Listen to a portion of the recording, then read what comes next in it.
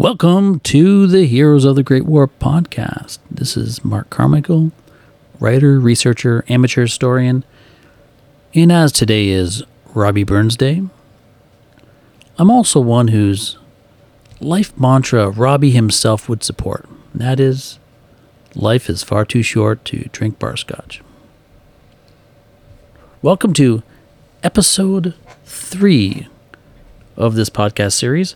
And this one's going to be a bit longer. And I could honestly say that the subject of this podcast would probably not support me telling his story. How do I know? Well, I talked to his grandson, and his grandson said his granddad probably wouldn't support me. However, if we think about it, so many surviving veterans of the Great War would also not support us telling the story of them taking other people's lives. And I appreciate that. But the subject of this story, when he returned from England at the end of the Great War, he essentially disappeared for 20 years. He moved to California and got married and basically he was totally out of the spotlight for a long time. He became an anti-war pacifist and joined the Church of Latter-day Saints. Eventually he came back to Canada and raised a family. But I could say the last thing that he'd really want me to do was to glorify war in any way, especially as being a member of the Church of Latter-day Saints. It's definitely something that they would not support. And I understand and I appreciate this. But I also can say that, well, as a historian, it is our jobs to tell the stories of the past. We all have a shared past, and not all the stories are something that we have to kind of put under the covers. We have to be able to highlight who we are and where we came from, and tell the extraordinary stories of extraordinary people who did extraordinary feats in extraordinary times. It's essential and it's important for us to do so. And I could say that the subject of this story, he didn't think that he was that special.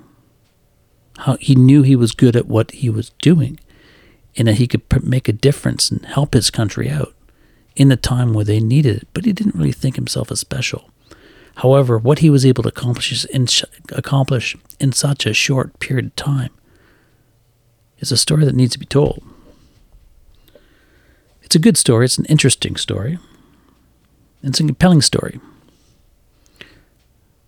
So, here is a story of the Canadian war ace, Captain Alfred Clayburn Atkey.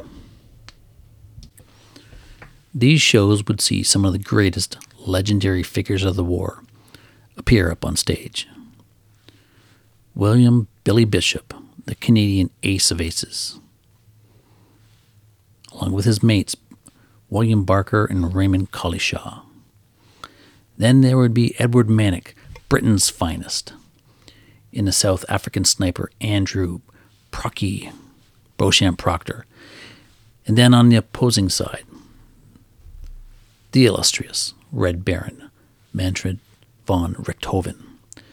And he'd be accompanied by his flying circus troops that included Ernst Judith, Erich Lowenhart, and his younger brother, Lothar von Richthofen. However, from this collection of giants, there was one pilot whose name had, not even when he was prowling the skies, been included on the same bill with such illustrious airmen. However, he was Canada's 5th highest scoring ace in the war, compiling 38 victories and earning the 38th top scoring ace of the war from a list of all combatants. And in the month of May 1918, while the heart of the German offensive was raging down below, when the skies were filled with the greatest number of German and Allied airmen, one Canadian pilot, Captain Alfred Clayburn Atkey, emerged as the most efficient, deadliest pilot of the war. He is and remains to this day one of our most unknown, forgotten heroes of the Great War. Alfred who? who was Alfred Atkey? Well, you probably never heard of him, but hopefully after listening to this podcast, you'll learn a bit more about him. Now, Alfred Atkey was born in Toronto, Ontario, on the 16th of August, 1894. When he was still young, his father decided to pack up the family and move to Saskatchewan. He wanted to try his hand at farming. And as he grew up there, eventually Atkey determined that the endless fields of waving wheat were just not for him. So when he reached adulthood, he moved back to Toronto and got a job as a writer for the Toronto Evening Telegram. Incidentally, this also turned out to be a perfect time for an ambitious young man like Atkey to become a journalist. Because working in a newspaper business gave the 22-year-old apprentice first-hand exposure to one of the most monumental conflicts in the history of mankind taking place just overseas. And his position entitled him to be one of the first persons in Canada to read the stories that were being cabled over to North America from France and England. Coincidentally, though, it could also be suspected that this time is when he started to learn about that fantastic world of aviation and the innovative use of airplanes as a form of modern warfare.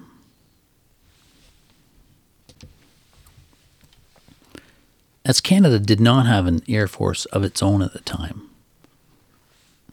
Atkey decided to travel overseas to England and enlist.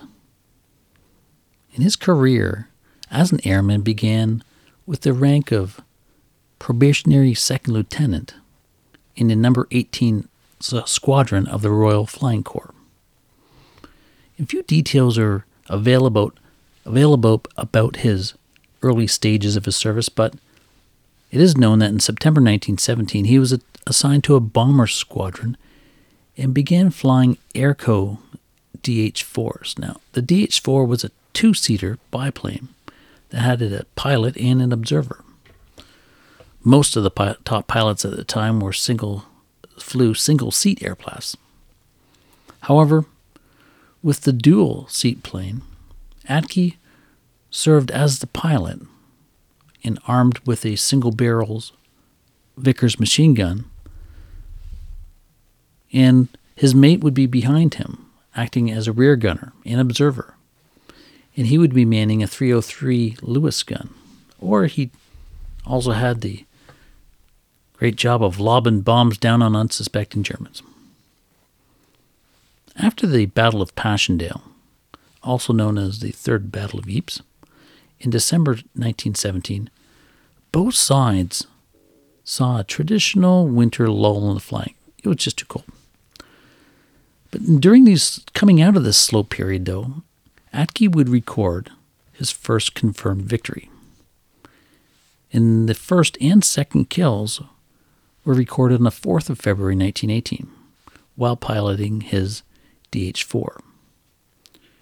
And this win was achieved over the skies of Messines, Belgium, just south of the city of Ypres. Let's take a few steps back here and look at where we were at the war at the time. It was the winter of 1918, and two materially significant events were taking place. On the Axis side, on the German side, they had just signed an armistice with Russia, which freed up an incredible 50 divisions of troops to be redeployed to the Western Front. That number equates to more than 1 million men being sent to bolster the capabilities of the German war machine on the Western Front. Also, though, at that time, on the Allied side, they saw a maddeningly slow deployment of a new entrant into the conflict, the United States. Now, the USA was assembling a massive armed force that consisted of upwards of over 2.8 million men, all training themselves up and readying themselves to join in on the battle. So when you consider these two circumstances, the German General Staff decided that now was the time to strike. They needed to strike before the United States got into the conflict. So, on to March 21st, 1918, the Germans executed Operation Michael. Operation Michael is also known in history as the German Spring Offensive.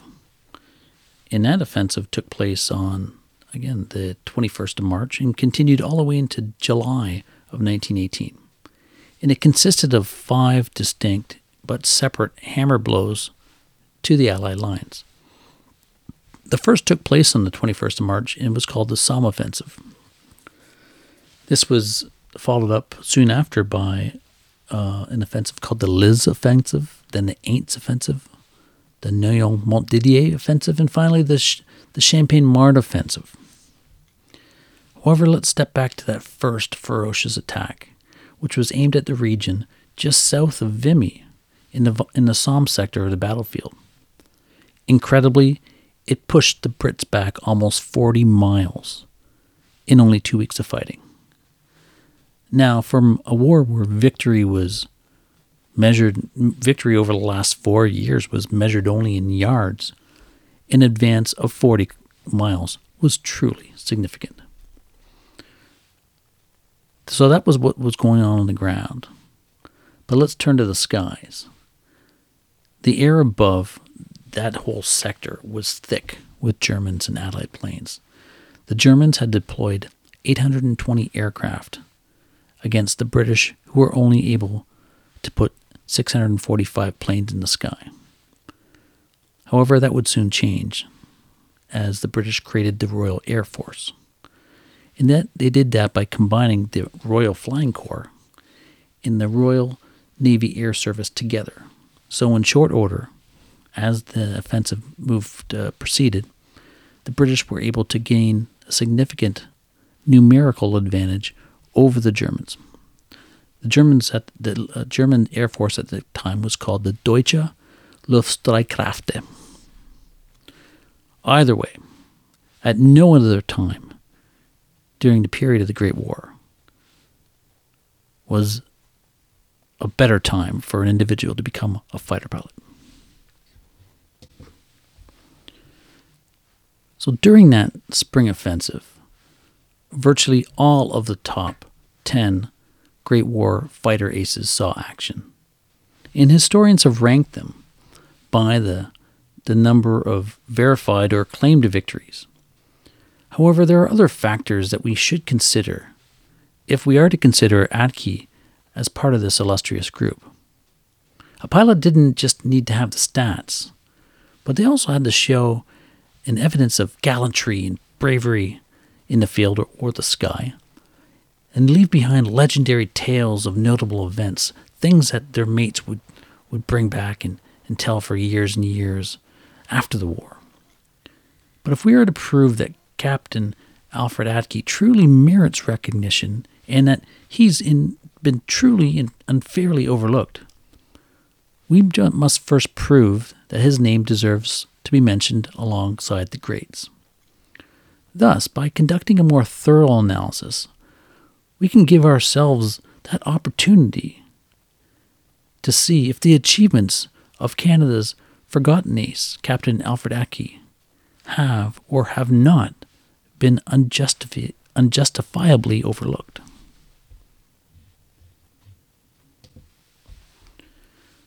To begin, let's take the time to recognize those who are considered to be the top aces of World War I. These are the individuals whose names have stood the test of time and whose individual achievements have become legendary. The first is none other than the Red Baron, Erich von Richthofen, the GOAT. His 80 victories, accumulated over several years in the air, outnumber all other combatants. He was killed on the 21st of April, 1918 at Morlancourt Ridge. But he was known as a feared and fearless warrior, gaining advantage, supremacy, and longevity through the employment of new and innovative tactics while piloting his Albatross D3 or Fokker DRI aircrafts. Richthofen introduced that concept of attacking in groups, and once he got his team to work together as they prowled the skies, they were able to knock down opposing aircrafts consistently and with relative ease. On the Allied side, the French fighter pilot René Fonck owned the skies over the Verdun sector for years and was able to score 75 wins. René was so consistent that he counted 10 victories in 6 separate months, and is an example of a pilot who made it through the entire war by just being a patient, effective aerial marksman. And the third is, we cannot forget him, is the Canadian, William Avery Billy Bishop. Now, Billy Bishop counted 72 victories while stalking enemy scouts over the Somme sector of France and Belgium. Now, of the three men, each are considered to be the best of the best, with their names and achievements still resonating more than the second century after they took to the sky. So where do we start? Well, the first area to investigate and determine if Atkey's name truly belongs to be mentioned alongside the greats, we need to look at his statistics. How does Atkey compare against the best of the best? Well, officially he ranks 35th, not too shabby. However, those numbers don't tell the whole story. While he was 35th out of all flyers, he was a top-scoring pilot for those who piloted a two-seater. He flew a twin-seater Bristol F2P, also known as the finest aircraft of its type to come out of the war. In this situation, he piloted with his observer and gunner behind him, Lieutenant George Gass. Atkey is credited with 38 claimed and or verified victories. Welcome to the Heroes of the Great War podcast. This is Mark Carmichael, writer, researcher, amateur historian, and as today is Robbie Burns Day, I'm also one whose life mantra Robbie himself would support, and that is, life is far too short to drink bar scotch. Welcome to episode 3 of this podcast series. And this one's going to be a bit longer. And I could honestly say that the subject of this podcast would probably not support me telling his story. How do I know? Well, I talked to his grandson, and his grandson said his granddad probably wouldn't support me.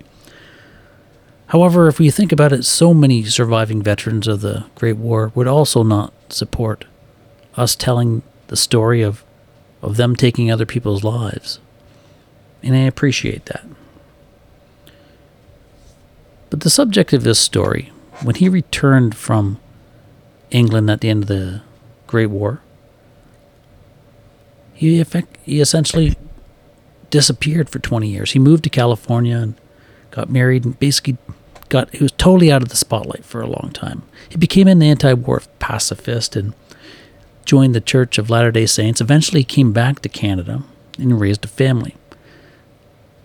But I could say the last thing that he'd really want me to do was to glorify war in any way, especially as being a member of the Church of Latter-day Saints. It's definitely something that they would not support.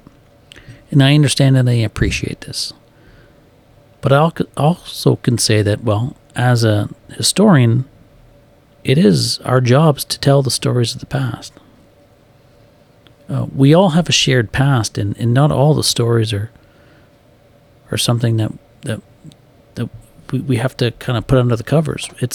We have to be able to highlight who we are and where we came from, and tell the extraordinary stories of extraordinary people who did extraordinary feats in extraordinary times, it's essential and it's important for us to do so.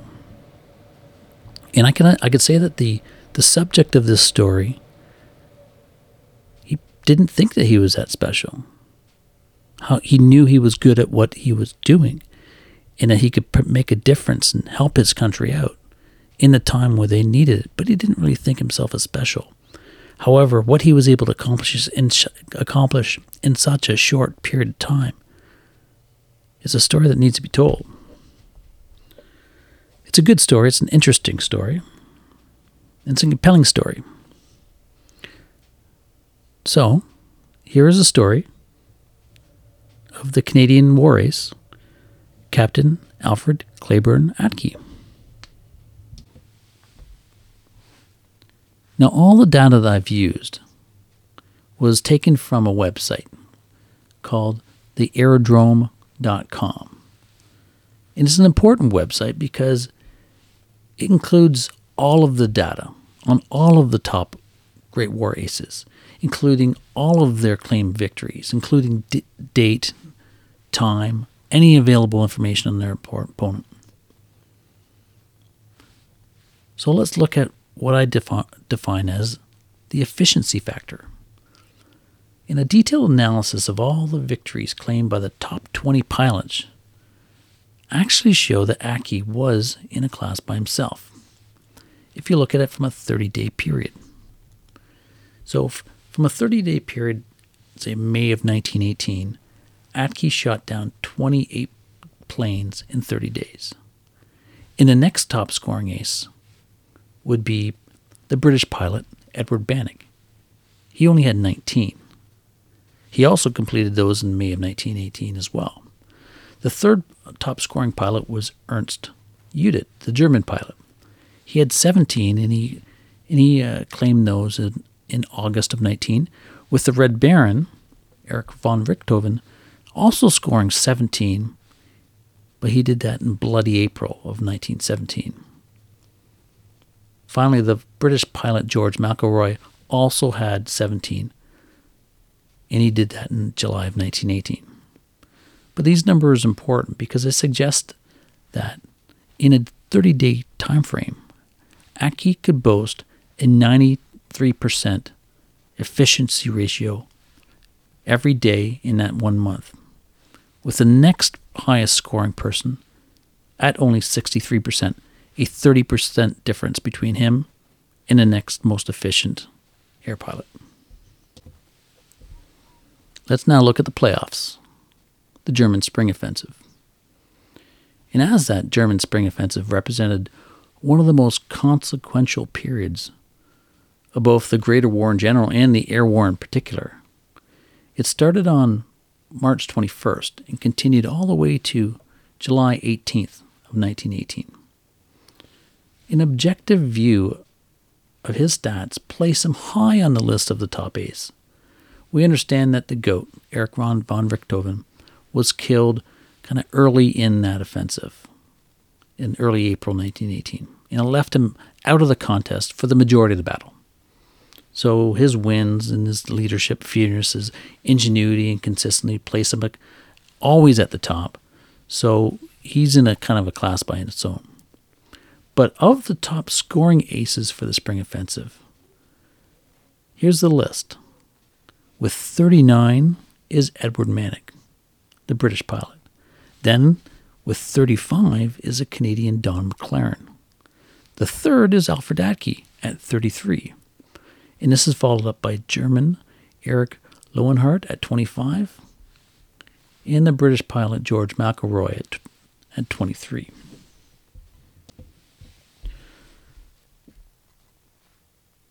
Gallantry. And while the concept of gallantry and bravery in the field is always subjective, in the perspective of war, bravery is often being classified as any action worthy of a medal. Now, the top medal one could earn in the Great War as a British pilot was the Victoria Cross. And two Canadians won the VC. They were Billy Bishop and William Barker. Edward Bannock, James McCudden, Andrew Beauchamp Proctor, and Albert Ball were all also VC recipients. So while Atkey was never awarded the VC, he was awarded both a Military Cross and a bar to go along with it. And the citations for his two medals are as follows. For the Military Cross, and this was published in the London Gazette on the 22nd of June 1918. For conspicuous gallantry and devotion to duty. When engaged on reconnaissance and bombing work, he attacked 4 scouts, one of which he shot down in flames. Shortly afterwards, he attacked 4 two-seater planes, one of which he brought down out of control. And on 2 previous occasions, his formation was attacked by superior numbers of the enemy, 3 of whom in all were shot down out of control. He has shown exceptional ability and initiative on all occasions. And this was followed up by when he was awarded the bar to go with his Military Cross. And the following was printed in the London Gazette on the 16th of September 1918. For conspicuous gallantry and devotion to duty. During recent operations, he destroyed 7 enemy machines. When engaged with enemy aircraft, often far superior in numbers, he proved himself a brilliant fighting pilot and displayed dash and gallantry of a high order.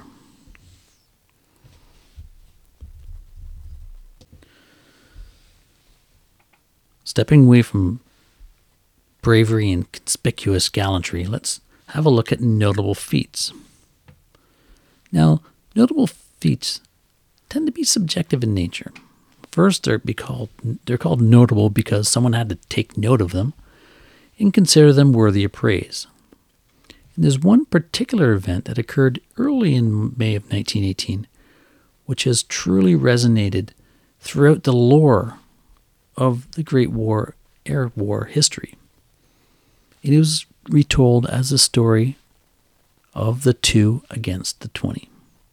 And accounts of this remarkable battle were printed in newspapers across Canada, and I actually stumbled upon one when I was doing some research and reading a copy of the Port Perry Star. Now, based upon accounts of this event, it proceeded as follows.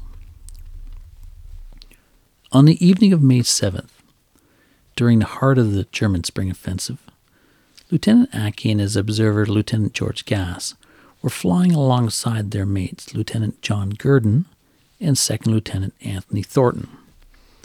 Now, both airmen were piloting Bristol F-2Bs as they patrolled an area just northeast of the city of Arras. We should make note that it was during this time of the war where both the Germans and the Brits were truly battling it out for air superiority.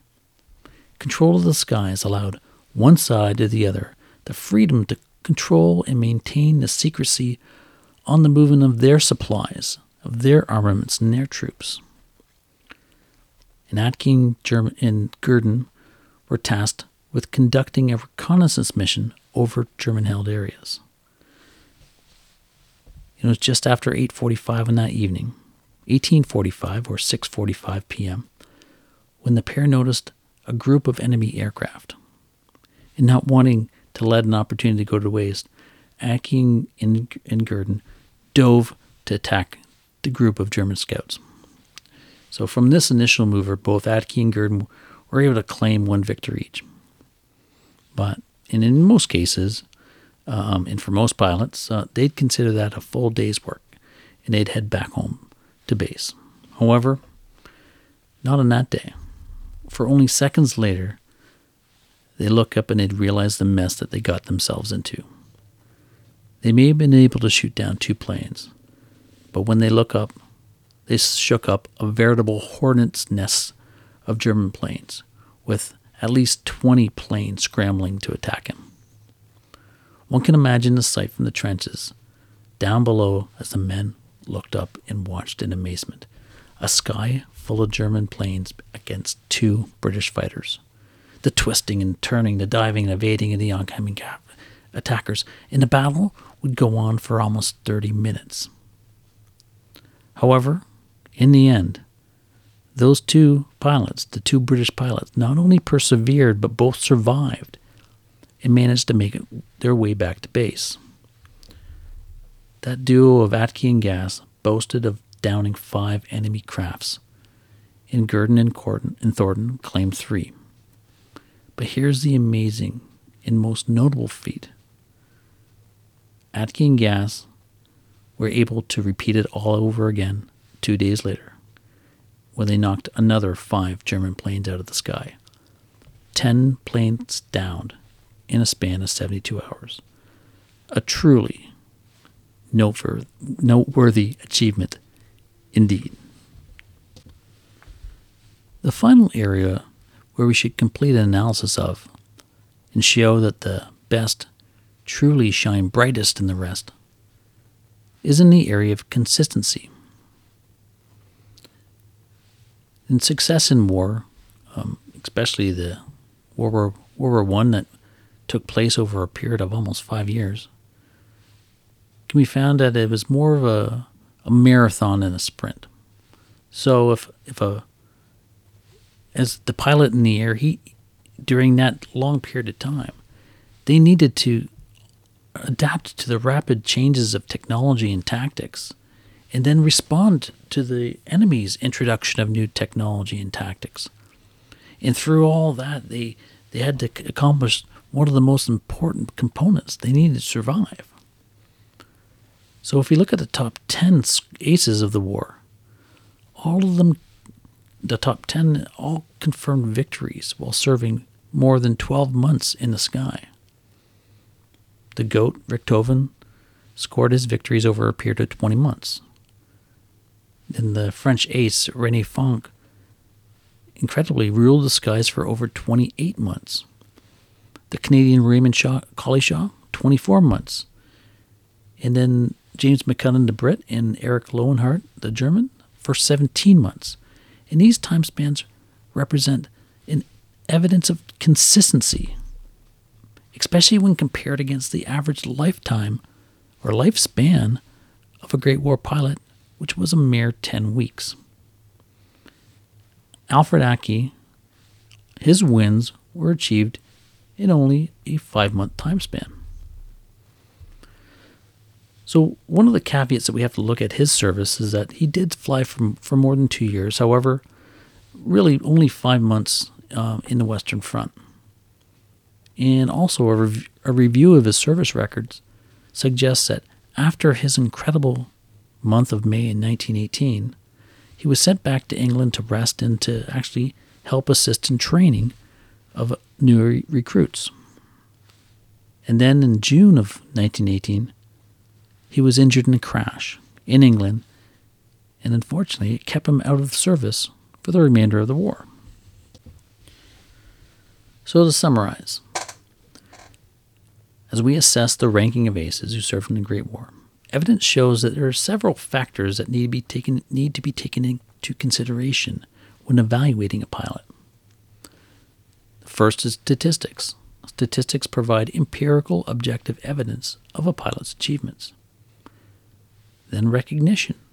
Recognition is where the best aces are formally recognized by their peers as being the best of the best. The third relates to the stories that they were able to leave behind. And the fourth is the ability for a pilot to prove himself over time to be a dependable, consistent, and skilled fighter pilot. So as demonstrated, an objective analysis of Atkey's qualifications and history prove that his results do merit a reassessment of his achievements. So with 26 victories in the month of May and 28 within a 30-day period, we can easily say and prove that Atkey was a most highly effective and highly skilled fighter pilot.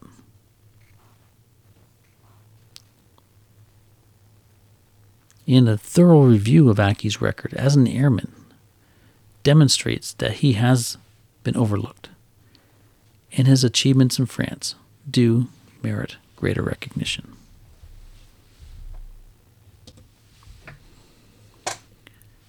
This story is brought to you in thanks to my daughter, who joined me in searching for the final resting spot of Captain Alfred Clayburn Atkey. I had learned of his existence only earlier one day, a couple years ago, when after hearing his name mentioned in a meeting of the Central Ontario branch of the Western Front Association. Incredibly, I learned that one of Canada's top World War I aces was buried in a cemetery less than 10 minutes from my house. I had to go find him. So I tossed my kid in the car, and we went directly over to the cemetery and then spent the next hour and a half searching up and down the row upon row of tombstones and grave markers, back and forth, back and forth. And incredibly, it was an hour and a half, and finally we found him. And that grave marker for Canada's 5th highest scoring fighter pilot was found partially obscured by an unkempt clump of crabgrass. I didn't find any accompanying plaque that mentioned who he was or the remarkable achievements he was able to accumulate overseas in France in such a short period of time. It just noted his name and his rank in the RCAF, flight officer. Now that rank pertained to the rank that the government gave him in World War II. They gave one of our greatest aces, when he was volunteering to assist, just the title of flight captain. And I do hope that the research that we've conducted will prompt further investigation of the remarkable achievements of Alfred Atkey and clear away some of the oversights of his past. Hopefully we could provide Atkey with the true recognition and a collective appreciation that he so well and so richly deserves from his native country, Canada. Now, after Alfred Atkey passed away on February 10th, 1971, and is buried at Spring Creek Cemetery, Mississauga. So if you're in that area, drop by and say hi. Remember him.